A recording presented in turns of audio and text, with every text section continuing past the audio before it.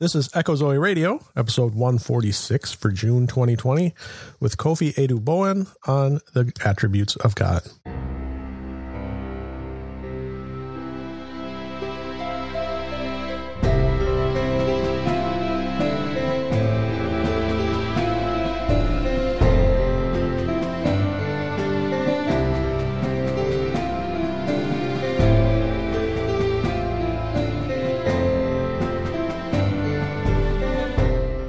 Welcome to Echo Zoe Radio, the podcast outreach of Echo Zoe Ministries, where you'll hear about important topics affecting the church today.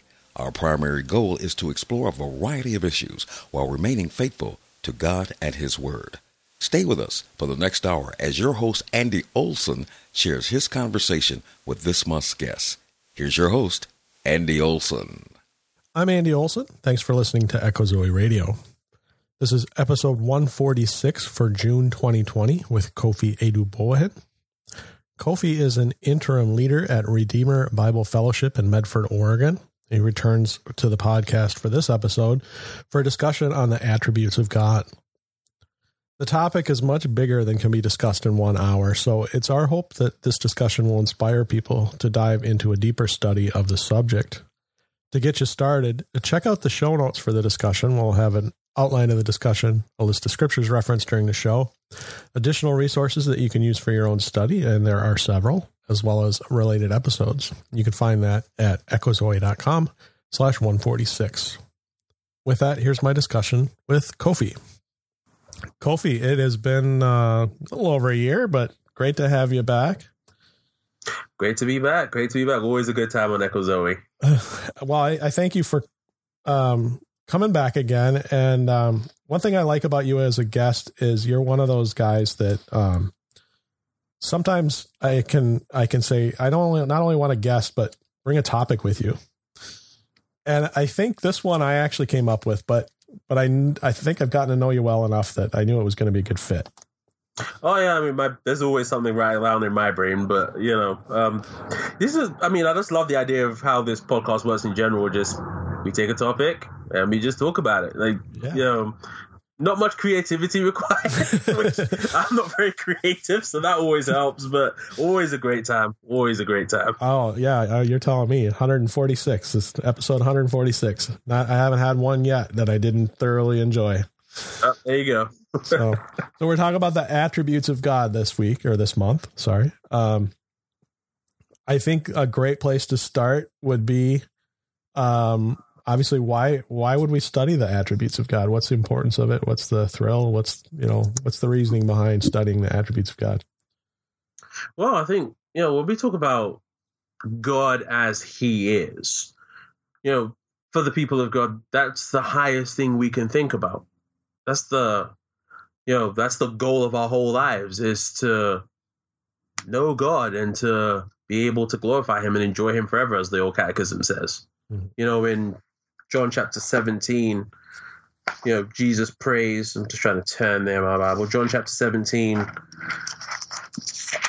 Jesus is about to go to the cross, and He is, praying for, His disciples, both those immediately and those who would believe on Him as they preached Him. And in John 17:3, Jesus says that this is eternal life, that they, the ones whom the Father had given Him, verse 2, that they may know you, the only true God, and Jesus Christ, whom you have sent.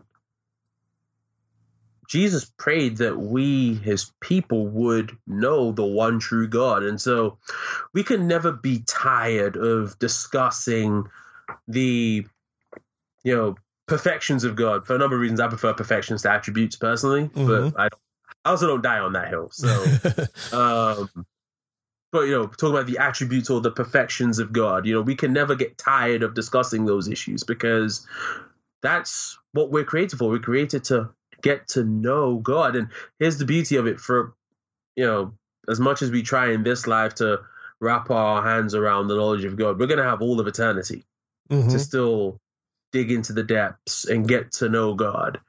But the beauty is we get to start that now. And even then, probably never even really scratch the surface. Not even scratch the surface, not even close. But we get to start that pursuit in the here and now, and that's why really enjoyed talking about the attributes of God. Cool. Well, I threw it out thinking it would be a good fit for you, and I was, I actually enjoyed your response. You're like all over it. You're like excited. Yeah, let's do it. Yep. And then you'd suggested, so we're going to kind of use, I didn't read the book, but we're going to kind of use A.W. Pink's The Attributes of God as kind of the backdrop of discussion today. And all I've got, I just have the very extensive table of contents. He's got 45 chapters here. Now, the book, I do plan to actually read it at some point soon. And for those listening who might also want to read it, if you've got any kind of device that will do ebooks, we found this on Monergism. You can get a free copy of the book. And if you check out the show notes at echozoe.com/146, scroll down to the additional resources. It'll be the first one on the list. It says A.W. Pink free ebook, and it's got all the major formats plus HTML. So if you just got a laptop or some kind of computer that you can read on, you don't have a Kindle or a Nook or an iPad or a phone or any of that other stuff. But you got a screen, you can read it too. Absolutely. Which is cool. I love that site. I wish that I had the time to really plumb its depths because there's so much awesome stuff there. Yeah. Just a fun story. When I was in college, not even college. I just remembered I'm speaking to a US audience mostly. So what in the UK we call college? Echo Zoe has a international audience. Okay, this is true. We try to recognize our international brethren. Okay, so but yes, but you speak British English, right? This is true. And I speak American English. If you guys can call that English. I speak American. That's funny.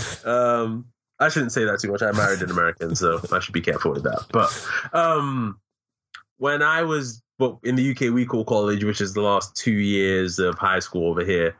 I'm new to Reformed theology.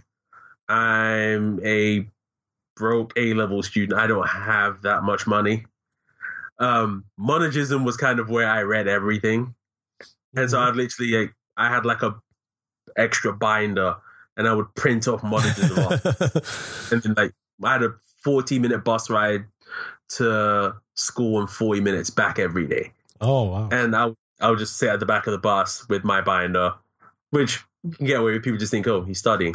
And I was studying. But I'm just reading articles and stuff that Monergism puts out. Absolutely love this site.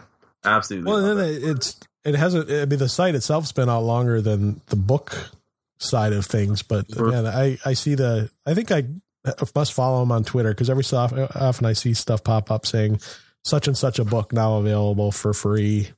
It's a lot of free stuff there, and anything that's old enough that it's in the public domain for certain is probably up there. Yep.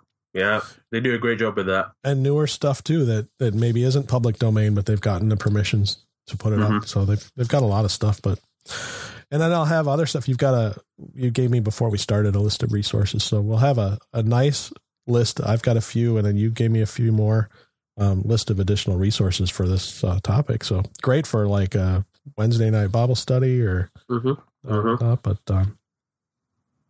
so we've got a handful, and there's going to be so much to talk about. We just picked like 5 out of 45. Yeah, something like that. Yeah. So we're gonna let's just talk about a few different of the attributes of God's, or the perfections, as you put it. Yeah. And I'm gonna go with the ones that you had expressed beforehand that you want to be absolutely sure we talk about. We'll start with those two. So the first one that you mentioned was the immutability of God. That's kind of a lesser discussed attribute. Yep. In recent years, for a long time it's not been discussed. But now it's coming back again. For a number of reasons. I mean, we've had movements like, process theology, open theism, those kinds of movements, which more have to do with God's omniscience. But one thing you come to discover when you start studying all the attributes of God is that they're all interconnected. And so if you start attacking one attribute of God, very quickly you have to start denying a bunch of other ones. Mm-hmm. And immutability, simply put, is the Bible's teaching that God does not change. That there is no change in God. That, as James puts it, there is no variability due to wavering. I think it's James chapter 1 where James says that. Okay. It's like God always remains the same. And when you start to think about that, actually, that has great comfort for the Christian. I was just going to say that. Yeah. Absolutely. It's very comforting for the Christian, and yet it's one we don't often think about enough. Mm-hmm. And so that's how I wanted to kind of start there, just that reality of, well, if God doesn't change, well, what are the implications of that for, our Christian lives? So, so immutability is simply the idea that, God doesn't change, as A.W. Pink puts it, just pulled up on my screen here, that God is perpetually the same, subject to no change in his being, attributes, or determinations. Therefore, God is compared to a rock, and he cites Deuteronomy 32:4, which remains immovable when the entire ocean surrounding it is continually in a fluctuating state. Even so, though all creatures are subject to change, God is immutable, because God has no beginning or end, he can know no change. He is everlastingly the Father of lights, with whom is no variableness, neither shadow of turning. James 1:17. So when we talk about God's immutability, is the fact that he doesn't change either in his being or in his attributes or even in what he determines. Mm-hmm. So even when God has, made it, and we'll talk about the decrees of God later on, even when God decrees something, that's it. It's not that, okay, he said this today, but he may change his mind. You kind of see this in paganism. Right. Some of the gods of paganism down through the centuries, the gods may do this today, but if they're irritated enough, they might do this tomorrow. You don't get that with God. You just get perfect consistency. Well, and that's what we talk about when we talk about the immutability of God. I'm thinking about like Islam and how Allah is definitely, it's important when you're talking about Islam to understand that just because they are monotheists, that doesn't mean that their monotheistic God is the same as our monotheistic God. And I think this is one example where Allah is described as being capricious. I mean, he does, just as you said, he might say one thing one day, and then another thing another day, and you just don't know. And where's the comfort in that? Like you said, you comfort. There's so much comfort in that, knowing that God made a promise at a certain time to a certain people, and we're in on some of those promises, and that he's unchanging. So we know that that promise isn't going to change. Absolutely. Absolutely. Pink in his chapter on this, kind of mentions a number of ways in which, God is immutable. He mentions 3. He says, firstly, that God is immutable in his essence. As he says, his nature and being are infinite and so subject to no mutations. There was never a time when he was not. There will never come a time when he shall cease to be. Which, by the way, there are religions out there that say that there was a time when God wasn't. Mormonism says that, once upon a time you just had, God, who was kind of a good man, who was really, really good. I'm kind of oversimplifying, of course, and because of his, perpetual being a good guy, just kept, rising and rising and rising up the ranks, and then he became a god. But that's not the real biblical conception of God at all. God didn't become a god. He has just always been. Or like I said, we just talked about, ideas like, go ahead. Well, I was going to say, you had mentioned no beginning and no end, and that is part of why he's immutable, is because he has no beginning and no end. I think it's even deeper than that. When you got to think, I mean, sometimes it's hard to grasp logically where God even stands in relation to time and the timeline, and that we are stuck on a timeline. We are within time, forever will be. We have a beginning. We have no end. One way or another, we will be with him forever, or we will be in hell forever. One way or the other, we have no end, but we do have a beginning. And all along that time, we are stuck within we have a clock that ticks. We will always have a clock that ticks. But God is outside of that. He has no clock. And it's hard for our minds to grasp what does that mean. But it's not just that he has no beginning and no end, but he has no time at all. And that would require, just logically speaking, it would require that he would be unchanging. Yep. Absolutely. And again, kind of, because for each of these, I do want to take a moment and kind of think about the practical value of this. And so in terms of immutability, I think the first thing it gives us is that reality of comfort. You know, Pink says it in one statement. I love it. He says, human nature cannot be relied upon, but God can. Like, think about it. Just how many times in a day you change your mind about something. Where you think, yeah, I was going to do this, but I'm going to do this instead. Or you forget something. Or you generally try to do something and yet you're unable to. But if God doesn't change, and remember all the attributes of God are connected, so he's always powerful, he's always loving. For the believer, that's comfort, because like I can always rely on him. It's not like I got God in this mood today and I might get him in another mood tomorrow.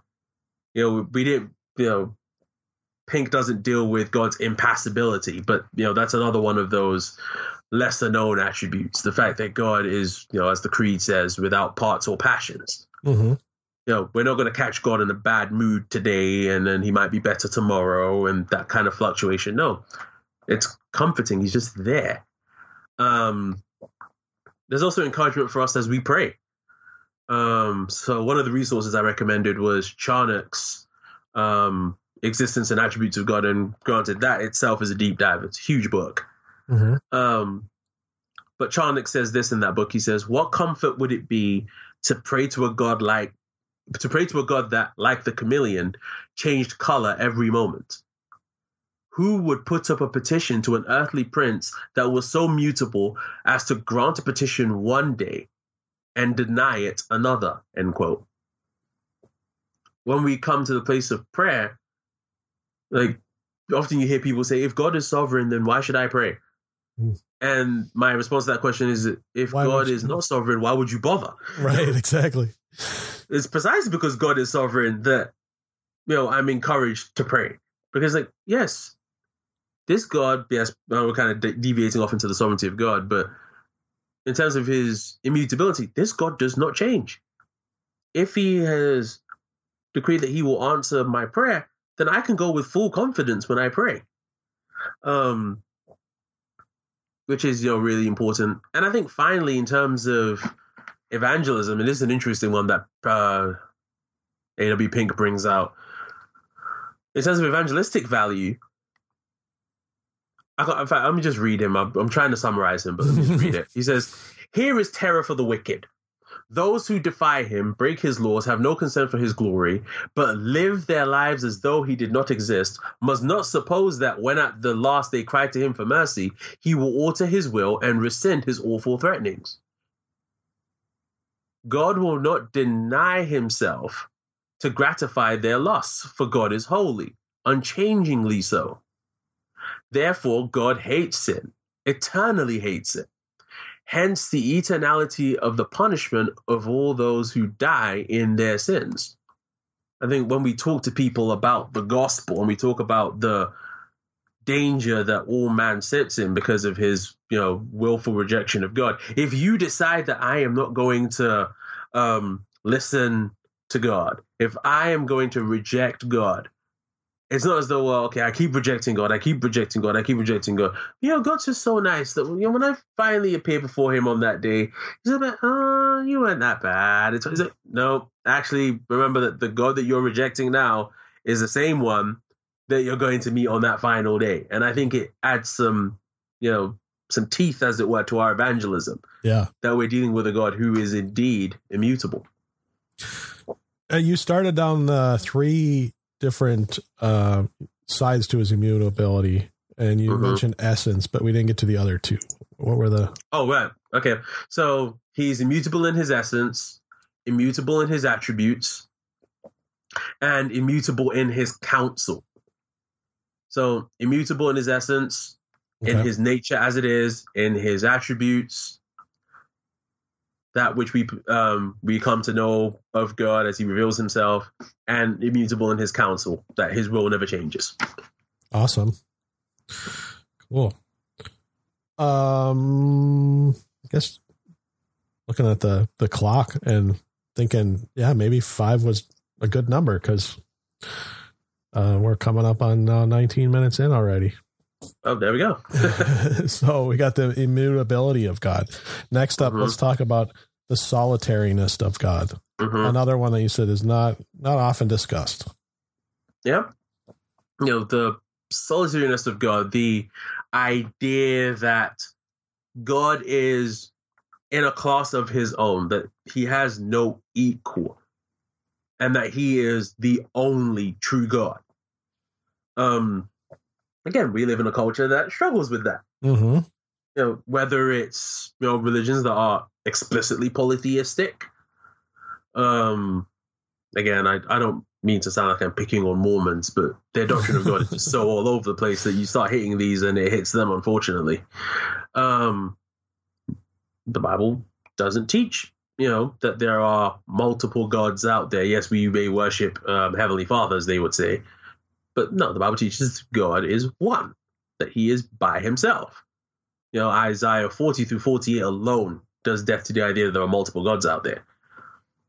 Because God says time and time and time and time and time again, I am God, there is no other. I am God, there is none beside me. I am God, I alone, I. God speaks of himself as a being by himself. Yeah, Mormonism has to play fast and loose with that. You really do. But before we pick on them too tough, I mean, there are evangelical ways to kind of toy with this idea. I mean, how many times have we heard people say stuff like, God was lonely and so he created man. God needed fellowship and so he created man in his image so that he could have fellowship. It's so ridiculous. It's incredibly ridiculous. I mean, there's just enough of God within the Trinity. There would never, ever be loneliness. Well, again, I think that's where some of the great conversations that have been had in recent years about the Trinity and the importance of the Trinity. I don't think I gave you this resource, but it just came to mind. Fred Saunders, who teaches at Biola University, wrote an amazing book called The Deep Things of God. And his contention in the book is that our understanding of the Trinity affects everything. And one of the things that it affects is our view of God's self-satisfaction within himself. So, no, God did not create man because he was lonely and he needed somebody to love. God has always had someone to love. It's called himself. The Father, the Son, and the Spirit have eternally coexisted in a wonderful, beautiful love relationship. That's what the Bible can say, that God is love. So it's not that, well, God was lonely and he needed something. No, God has always had himself. That's why we can say that, God is one, that he is solitary in that sense. Pink puts it as like this. He says, God was under no constraint, no obligation, no necessity to create. That he chose to do so was purely a sovereign act on his part, caused by nothing outside himself, determined by nothing but his own good pleasure, for he worketh all things after the counsel of his will, Ephesians 1:11. And I would add that the purpose would be for his glory.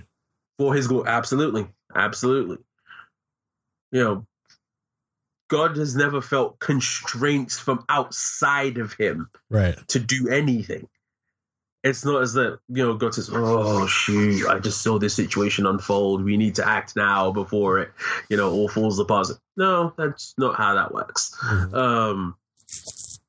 The way it works is God, out of his own free and sovereign and loving purpose, decides to act, and he consults no one but himself. That's Paul's point in Romans chapter 11.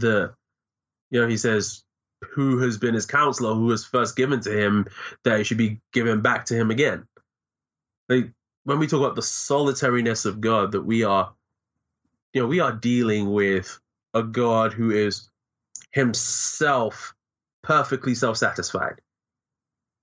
And that's why he can be worthy of worship, because he needs nobody to help him.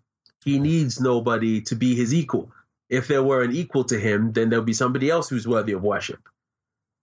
But the reality that he is solitary, that he is by himself, that he is in a league of his own, and that's putting it so mildly. Mm-hmm. That reality fuels our worship, because there is nobody else who is worthy of that worship. Yeah, absolutely.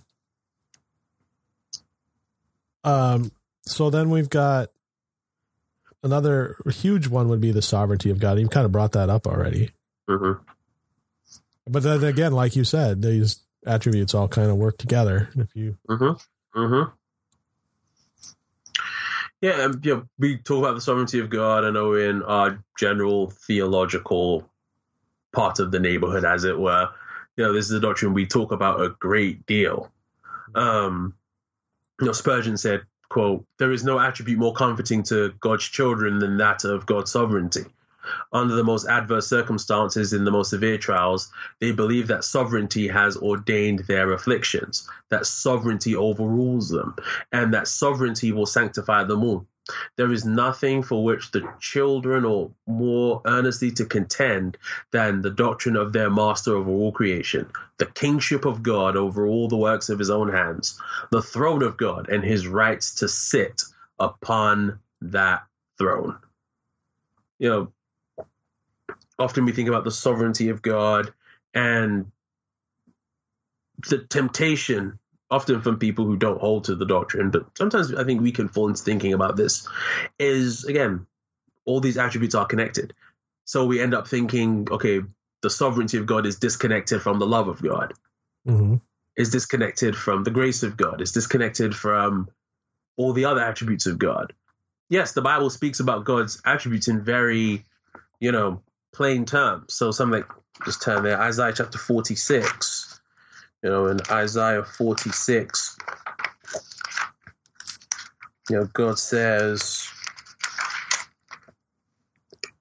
"Remember the former things long past, for I am God and there is no other. I am God and there is no one like me." So there's that language again about the solitariness of God.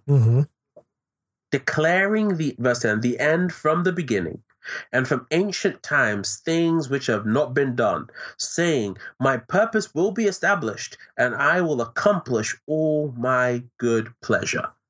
We look at passages like that, or Daniel 4:35, that, he does according to his will in the army of heaven and among the inhabitants of earth, and none can stay his hand, none can hold his hand. We read these passages, and we have to remember that for the people of God, that shouldn't terrify us. That should, again, it should be a comfort for us. Right. Ephesians 1:11, that, he is working all things.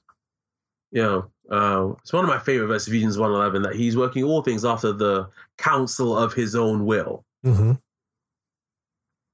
God is ensuring that all things, even the tough times that we go through, even the frustrations that we go through, I've had to remind myself a lot of this just coming out of a very frustrating season for quite some time, that God in his sovereignty determined that I should go through that frustrating time.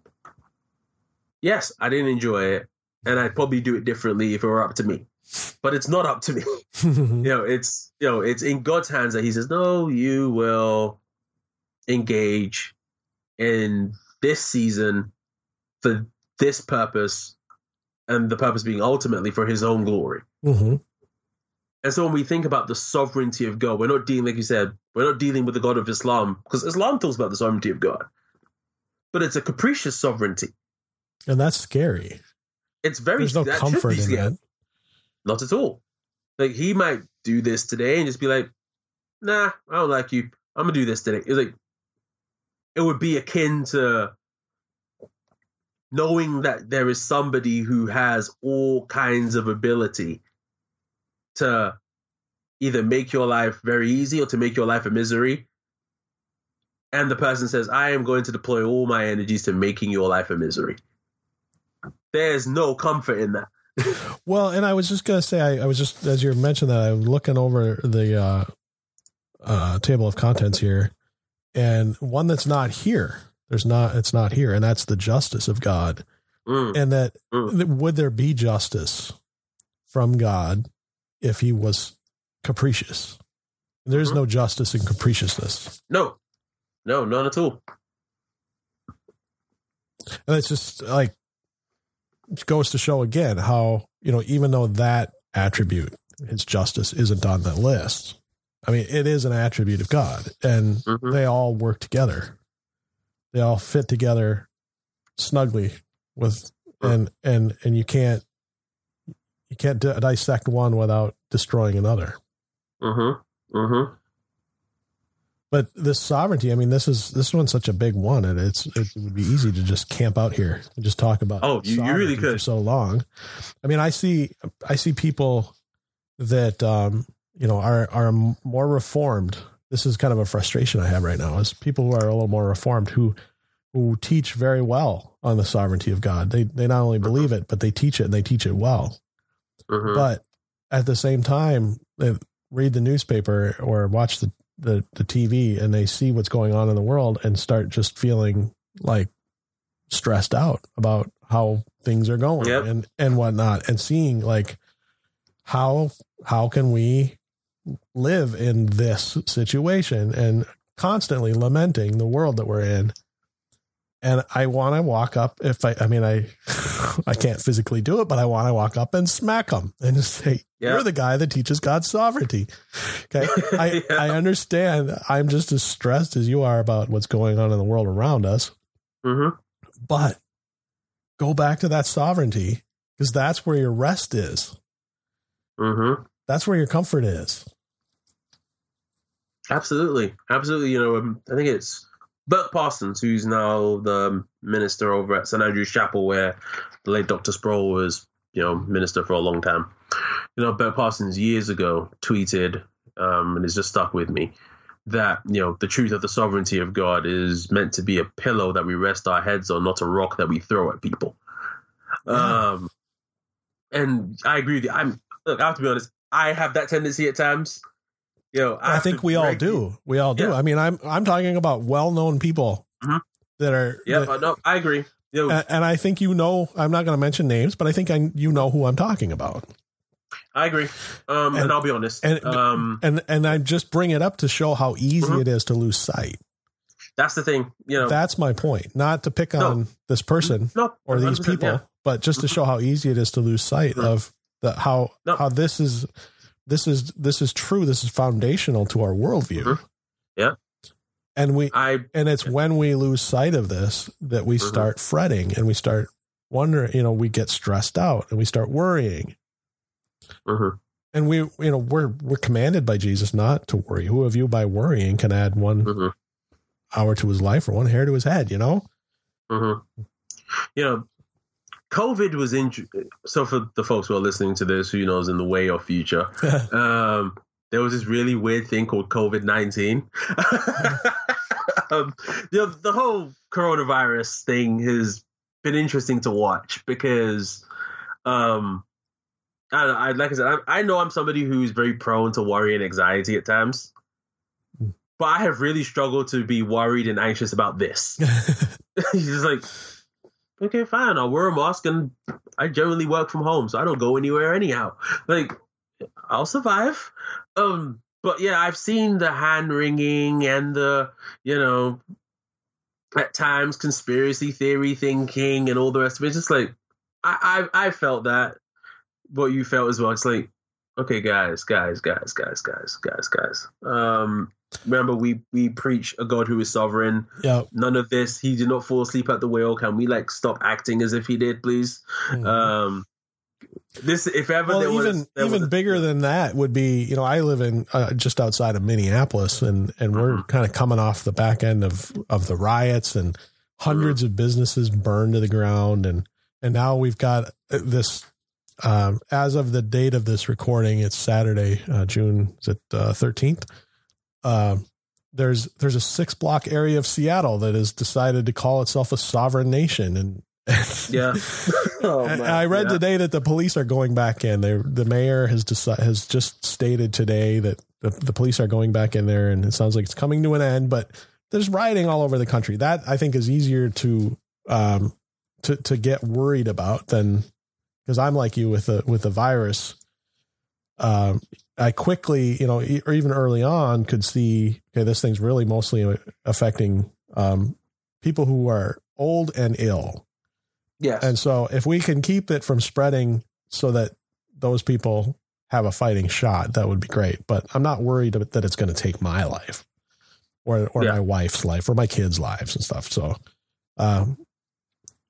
but I got to tell myself on a daily basis right now, as I watch and see the rioting and now, statues being torn down and, the talk of, armed insurrection and we're going to take over this country and blah, blah, blah, blah, blah. I mean, that can get worrying, but I daily have to remind myself that I have a worldview that's robust and it states that I serve a God who is sovereign. And sometimes that's the only thing that brings me real comfort. Yeah. Absolutely. I mean, it's the Heidelberg Catechism, I believe, in its first question. It says, what's your only comfort in life and death? And the answer that it gives begins with that I am not my own. That I'm not my own. Like, if that's the starting point of your worldview, that there is a God who is sovereign, that I belong to him, that I am not left to fend for myself in the universe, that's going to very radically impact absolutely how you view situations like this. And that's not to say you shouldn't be concerned. That's not, right. Calling to be laissez-faire and just, right. It is what it is. No, I mean, I'll be honest. I've been really annoyed. It does not absolve us of responsibility. Yep. Yeah, I'm watching the stuff on the news and been annoyed and just be like, what kind of nonsense? But I'm also not, it's not depriving me of sleep. I have a newborn for that. It's not depriving me of joy. It's like, no. Yes, we live in a world, as the old hymn says, though the wrong seems oh so strong, God is the ruler yet. That's what I need to remind myself, that, this is my Father's world. And so, yeah, these things will happen, but I'm also not freaked out to the degree that, this becomes like the totality of all I talk about. I'm consumed by all of this. Like, no, as the really popular poster has said, keep calm and carry on. Like, it's going to be okay. Yeah. And like I said, I could easily just park on sovereignty. Oh yeah. We could be here for hours. Yeah. Easily. But, in the interest of not having an hour and a half or 2 hour long show, we'll keep it moving. Yeah. So we actually only had two that we'd pre-discussed that are left, with a third, like if we have time. And so I think we'll go with, let's talk about the decrees of God, because it's first on the list. Yep, the decrees of God. Again, not one I think we touch on it often, but we don't really take time and think through it, the divine decrees. So Pastor Pink gives us the definition that, the decree of God is his purpose or determination with respect to future things. So not just that, God has, general control of all things, but that God has laid out, that he has mandated specifically how all things, which to us will be future, because again, God doesn't live in time. But the way that all things will be, the way that Pink puts it is that the decrees of God, relate to all future things without exception. Whatever is done in time was foreordained before time began. God's purpose was concerned with everything, whether great or small, whether good or evil. But with reference to the latter, we must be careful to state that while God is the orderer and controller of sin, he's not the author of it in the same way that he's the author of good. Sin could not proceed from a holy God by directing positive creation, but only by decretive permission and negative action.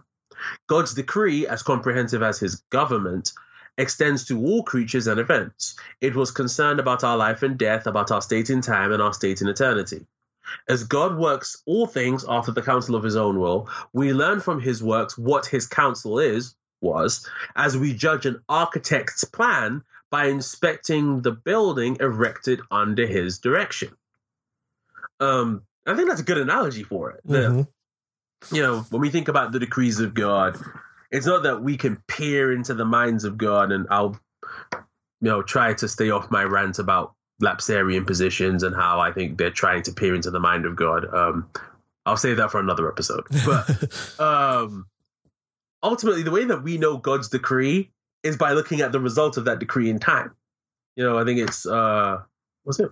Yes, Rabbi John Duncan, the Presbyterian minister in Scotland, who said that providence is like Hebrew letters; they can only be read backwards. Which is a good way to look at that. That the way we know God's purpose and determination in relation to future things is when they happen. Which, for some people, be like, okay, that's not really comforting, so I have to wait until it happens. Well, let's reverse engineer this for a second. When things happen, we're able to go back and say, oh, so that's what God decreed. This didn't catch God off guard. Right. He's not lost of this. But going back to that thing, the whole thing about the comfort of the sovereignty of God, we can rest that because he's sovereign, we can we can rest that whatever becomes of the riots, and people listening to this a month from now may have a better picture of that than we have as we're recording. We can rest that whatever the end is, it has already been decreed in his sovereignty. Absolutely. Pink does a good job of giving us some properties of this divine decree. Divine decrees. He says, firstly, the divine decrees are eternal.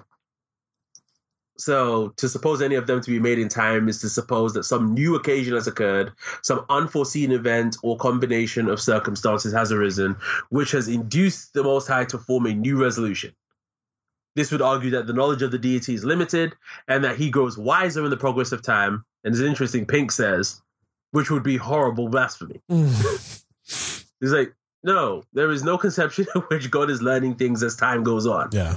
Like, God's decrees are eternal. Secondly, he says the decrees of God are wise. I was going to say, theism is not open. Yeah, exactly. Imagine if he were alive today and he was like, seriously, there are evangelicals who believe this. Seriously. I can imagine it not going well. Second, he says the decrees of God are wise. Wisdom is shown in the selection of the best possible ends and the fittest means to accomplish them. Which, again, all these attributes interconnect. If we say that there is a God who has wisdom, supreme wisdom, in fact, then of course he's going to exercise that wisdom in his decree. That's why Paul can say in Romans chapter 11, oh, the depths of the riches of the wisdom and the knowledge of God. How inscrutable are all his ways. It's understanding that, okay, the decree of God doesn't just come from, this might work, this might not, but I'm going to give it a shot anyway. No, God is all wise. He's the only wise God. So, eternal, wise. Third, they're free. Isaiah chapter 40 is what he quotes here. Who has directed the Spirit of the Lord, or being his counselor has taught him? With whom took he counsel and who instructed him and who taught him in the path of judgment and taught him knowledge and showed to him the way of understanding. And of course, Isaiah's point is no one did that. God was alone. Again, solitariness of God. God was alone when he made his decrees. The only people God consulted was Father, Son, and Spirit himself. And his determinations were influenced by no external cause. He was free to decree. I'm quoting Pink here. He was free to decree or not to decree, and to decree one thing and not another. This liberty we must ascribe to him who is supreme, independent, and sovereign in all his doings. So, again, his decrees are eternal, they're wise, they're free, and finally, they're absolute and unconditional. He does so, as he says, the execution of them is not suspended upon any condition which may or may not be performed. In every instance where God has decreed an end, he has also decreed every means to that end. So yes, God's decree is fixed, and yet he doesn't just decree, okay, this is how it's going to go, but how you get there, as long as you get there in the end, it's fine. No, he even decrees the very way in which you get there. And he does that without any sort of conditionality on the part of, the creature or circumstances or anything else. Right. He just has a absolute and unconditional decree, which again, from a comfort perspective, God's purposes for us, his good purposes that we read in the scriptures. I'm preaching through Jude at the moment, and by the time of this recording, tomorrow will be my last Sunday in Jude. And Jude says in Jude 24, now to him who is able to keep you from stumbling and to present you before the presence of his glory. He says, God's able to do that. Mm-hmm. He says, to this God should be glory, majesty, dominion, so on and so forth. It's when we recognize that, okay, God is able not just to decree the end, which is that we would, be kept from stumbling and be able to stand in his presence, but he's able to decree the means by which that takes place. That gives us incredible comfort that, when I'm faltering in my Christian life, when I'm struggling, when there's a big disconnect between what I know and what I believe, when all that takes place, we can still be comforted because God is bringing about his purpose. His purpose for my life as a believer is not conditioned on my ability to stick to the plan, as it were. Because I didn't come up with the plan. God is the one who will ensure that I stick to the plan. Even my deviations are in the plan. Which is quite comforting. Yeah. Absolutely. Yeah. So the last one that we've got as the one that we really wanted to hit on was the holiness of God, which will fit into the next one if we have time. Yeah.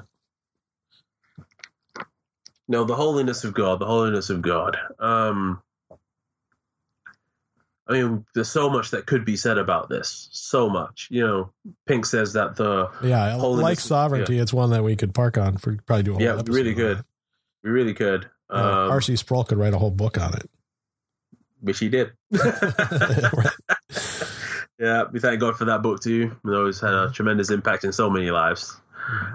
Pink describes holiness as the very excellency of the divine nature.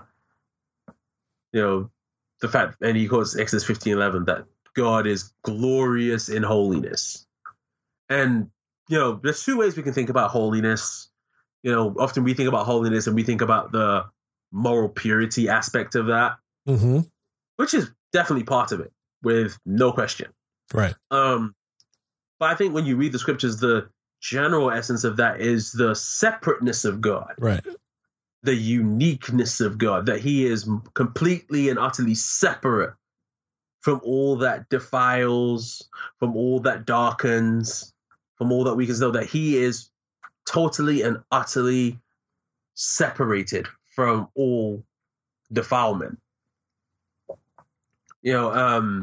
Scripture constantly talks to God about his holiness, and often there's a connection that's made between the holiness of God and beauty, that there is a beauty to God's holiness. So you read the Psalms over and over and over again. It talks about the beauty of God's holiness.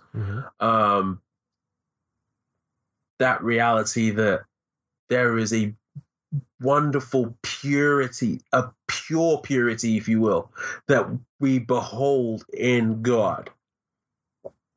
That is so unlike the creature, the most holy creature that there could be, will not even come close to touching the holiness of God. And that's something that we should marvel at. We should be able to look at that and say, wow, that's incredible. It is, because like you just qualified that we're talking about the most pure of all creation. Now compare that to where we are here and now, that we can't even behold that pure creation, let alone the God far beyond him. Absolutely.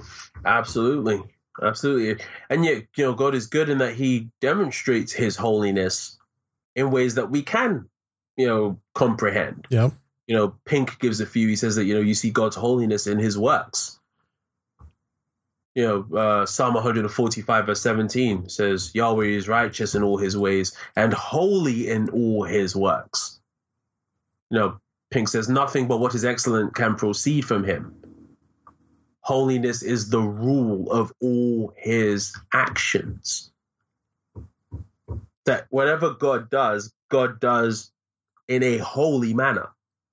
That there is no moral impurity. There is no question mark that you could put next to his acts. He also says that God's holiness is manifested in his law. The fact that God has a perfect moral standard that he reveals to us is itself a demonstration of his holiness. That's good. That's a good thing to ponder and to think about, that the law isn't just merely determination that this is how you are to act. It's a reflection upon who he is. I think we see that in Exodus 20, where you have the summary of the law of God in the Ten Commandments. Yep. But how does the Ten Commandments start? It starts with, I am Yahweh your God who brought you out of the land of Egypt. God's giving of the law starts with the revelation of who he is. He says, listen, it's not that Israel didn't know who he was. Israel clearly knew who he was. Right. But he's making it clear. Before we talk about anything else, remember who it is who is telling you this. That consider the character of the person who is speaking to you in this moment.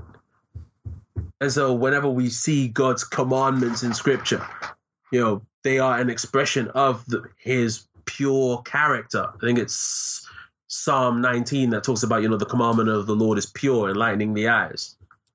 Well, why can it be pure? Well, it's pure because it's coming from a God who is himself perfectly pure. So you have manifested in his works, manifested in his law. And I think probably the greatest manifestation of the holiness of God is what we see at the cross. Right. That God I think Pink puts it like this, he says, how hateful must sin be to God for him to punish it to its utmost deserts when it was imputed to his son. Not all the vials of judgment that have or shall be poured out upon the wicked world, nor the flaming furnace of a sinner's conscience, nor the irreversible sentence pronounced against the rebellious demons, nor the groans of the damned creatures give such a demonstration of God's hatred of sin as the wrath of God let loose upon his son. Never did divine holiness appear more beautiful and lovely than at the time our Savior's countenance was most marred in the midst of his dying groans. Wow. If you want to, that's a powerfully poetic way to put that. That if you want to see the holiness of God up front, up close, look at what happens at the cross. God says, I see that. Well, God says to us, rather, see that and see how seriously I take sin. That nothing in history is going to match that outpouring of the holiness of God as what we see on the cross. And yet we benefit from that, rather than it's the great moment where the holiness of God, throughout the scriptures, people encounter the holiness of God and there is terror. But in the cross, we see the holiness of God and we are called to behold it. And yes, it's an awesome sight in the true sense of the word awesome. And yet it's a sight that once we see it, we can't take our eyes off of it. And that's a powerful, powerful thought. Absolutely. Yeah, it's just leaving me a little speechless. That's why I'm yeah. It's just, yeah. To see both sides, that I can't help but think, how much of human history before the cross did people just wonder what kind of predicament they were in before that happened? And then the cross happens and it's like, watch this, just watch this. Your sin deserves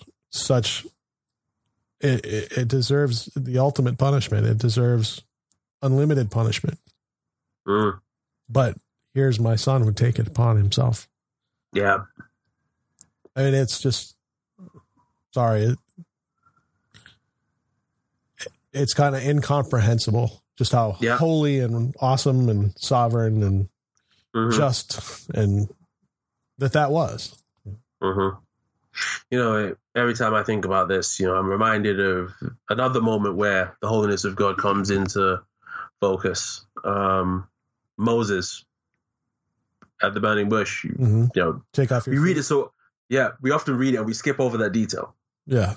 In this moment, God tells Moses, take your shoes off because the place you're standing is holy ground. It was the side of a mountain bush, just not really something worth looking at. Right. Nothing. But there's nothing special about this moment. To Moses, nothing special. Exactly. But in this moment, God says, your behavior needs to look different in this moment because God is here. And again, I'm a big biblical theology guy. I love typology. I can't help but look at that and think, Moses sees a tree engulfed and the holiness of God is most active in this moment. And we fast forward thousands of years later to another tree engulfed by the holiness of God. And that moment is a demonstration of the holiness of God yet again. You know, I agree with you.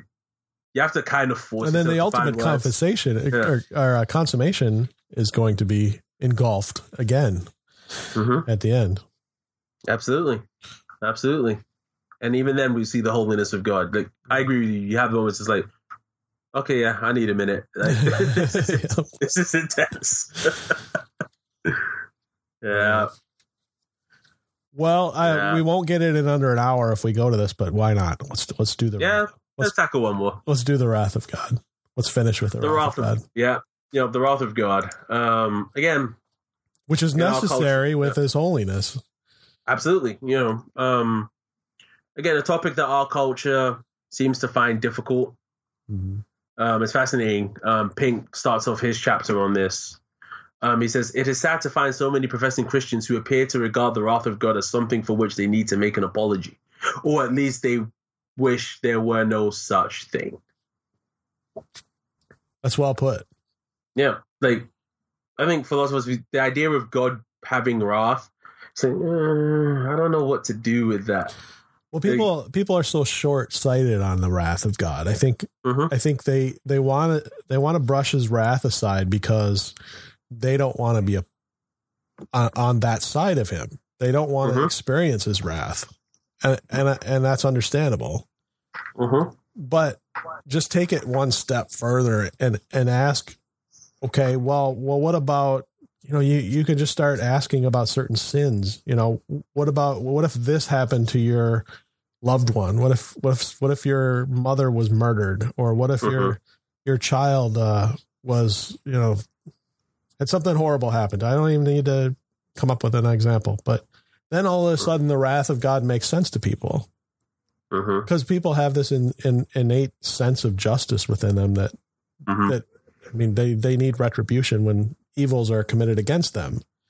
It's just the disconnect that, well, I've committed evils too, and thus I deserve the wrath. And I agree with you. I think it's fascinating when I've encountered people who have no problem with the love of God, and yet the wrath of God sounds so repugnant to them. And I'm with you. I've often said, so basically you have a higher moral barometer than God does, because God is supposed to see all the evil in the world and not basically feel anything.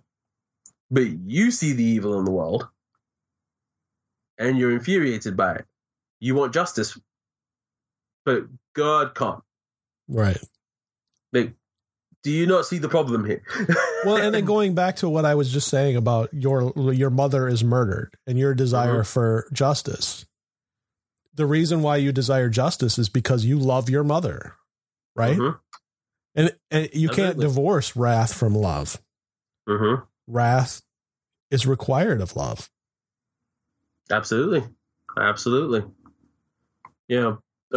Pink gives a couple of reasons why Christians should frequently meditate on the wrath of God. Mm-hmm. He says, first, so that our hearts may be duly impressed by God's detestation of sin. We are prone to regard sin lightly, to gloss over its hideousness, to make excuses for it. But the more we ponder and study God's abhorrence of sin and his frightful vengeance upon it, the more likely we are to realize its heinousness. If sin were no big deal, God would not have wrath towards it. Right. And yet he does. Yeah, he does. And that should cause us to think, okay, wait a minute. I think it was Spurgeon who said, the Christian should not be entertained by the sins for which Christ died. Yeah. Which is convicting. It is. Someone, especially in an entertainment-driven society like ours. Right. He didn't have a movie theater when he said that. He didn't have a movie theater. He didn't have Netflix. He didn't have Hulu. He didn't have YouTube. Where it's all too easy to be entertained by the very things for which Christ died for. But I think when you're reminded of the wrath of God, that I don't know if I can find this funny, when God in heaven is eternally wrathful towards this thing. Mm-hmm. It makes us to think twice. Secondly, Pink says, it's good for us to meditate on this, to beget a true fear in our souls for God. And he quotes Hebrews chapter 12, where it says, let us have grace whereby we may serve God acceptably with reverence and godly fear, for our God is a consuming fire. We cannot serve him acceptably unless there is due reverence for his awful majesty and godly fear of his righteous anger. These are best promoted by frequently calling to mind that our God is a consuming fire.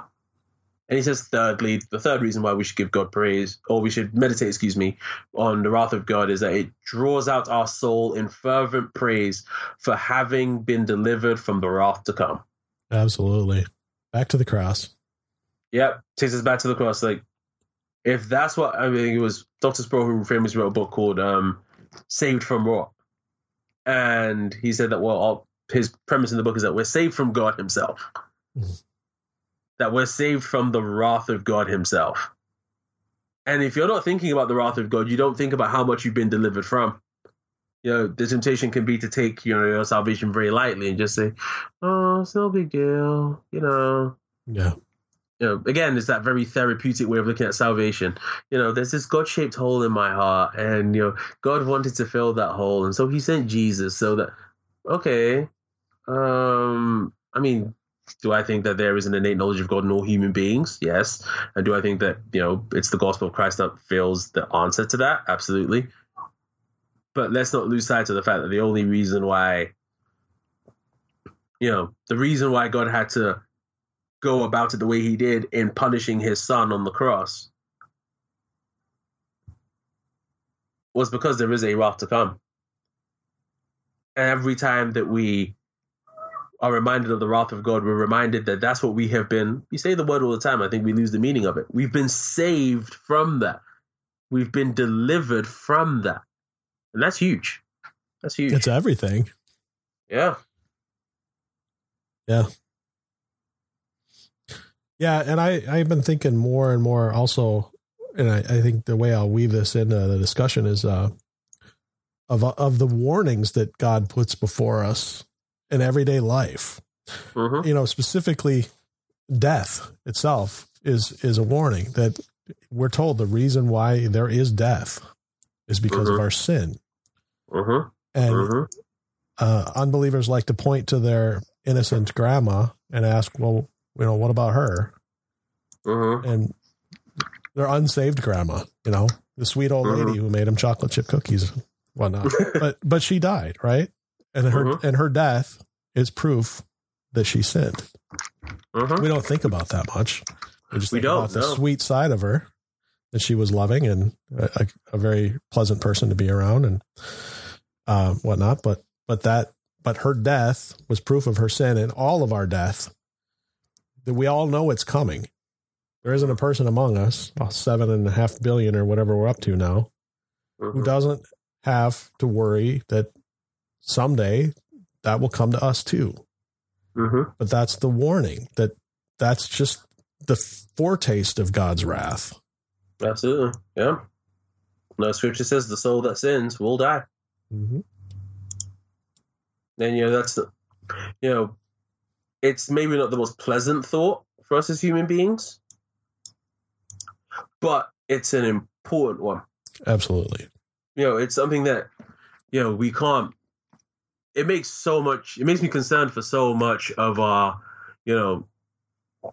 preaching of the gospel. Yeah. Because so often we want to omit the wrath of God part. You can't. And grant, yeah. And the thing is, you can't. I mean, granted, often I think the impulse is not always a negative. I think for some people it's, okay, if I talk about the wrath of God, it sounds like human anger. And human anger is often irrational, it's uncontrolled, it's dangerous. But then you have to remember, consider all the attributes of God as being interconnected. Right. Like, there is no sin in God's anger. There is no wrathfulness in God's anger. There's not wrathfulness, excuse me. There's no wanton destruction. That's what I wanted to say. In God's anger. Yeah. It's not that, God is flying off the handle. God has never lost his temper a day in his life. And to use the term day in his life doesn't even make sense. But, in all of God's eternity past, his existence now, and his eternity in the future, there's never been a time where there has been an uncontrolled, irrational explosion of God's anger. God's anger is always functioning along with his justice, along with his right. We didn't get into the righteousness of God, but his righteousness, right? His equity, his truth, all of those things are functioning at the same time. So when we talk about the wrath of God in relation to sin, it is a rightful response to man's sin. It's the only logical response. Right. If you are an infinitely good being and you are constantly being wronged, and not just accidentally wronged, but willfully wronged, at some point you have to sit there and say, Well, only even that, there's just so much, there's so many facets to it. Yes. I mean, we're primarily face the wrath of God because we wrong God. That's in and of itself, that's enough. But not only that, but when we wrong God, we end up wronging others in the process as well, or ourselves in many ways. And God doesn't just decree or doesn't just declare, this is the way I want you to be, just capriciously, going back to that. He does it because he's good and because he is omniscient and he knows what's good for us. And he can see how simply doing one little, what we consider a very minor deed that he says not to do, can cascade to the point where we can't control the consequences. Simply eating a piece of fruit has cascaded to the point where we can't control the consequences. Yep. Absolutely. And so it's not just that I told you not to eat the fruit. It wasn't a capricious order. Don't eat the fruit. It was because he knew all the consequences. Yep. Absolutely. I mean, like I said, that's why all these attributes are interconnected. You always have to, you can't think of them in isolation, right. Well, I wanted to mention also when you were talking about the evangelism and trying to kind of back off from the wrath of God, that in doing so, you have to back off from the sovereignty of God as well. When we're sharing the gospel with an unbeliever, if we do it the way the Bible tells us to do it and we just rely on his sovereignty, then we've got nothing to be concerned about. And if that person doesn't receive the gospel, then okay, that's what God decreed in the end. But he's going to use that presentation of his wrath one way or the other. He's going to use that presentation of the wrath. And there's a reason why we are commanded that that's how we present the gospel. One way, obviously, is somebody will say, okay, I understand now my sin, and I'm beside myself. I recognize I need a savior. If that's not the way it transpires, he can look at them on Judgment Day and say, I told you so. Either way, he is glorified. And that's the ultimate goal. He gets the glory either because he judged the sin at the cross or because he judges the sin on Judgment Day. One or the other. He gets to judge the sin. Absolutely. Well, you were saying, I think we kind of stepped on each other. No, I was just saying that on that theme of, the attributes of God being interconnected, my wife and I have been meeting with a lady who's part of our church for about a year now, and we've been working our way slowly through systematic theology. And when we got to the attributes of God, I know he gets a lot of flack, and rightfully so at times, but Wayne Grudem in his systematic theology has a couple of diagrams where he explains the concept of God's attributes.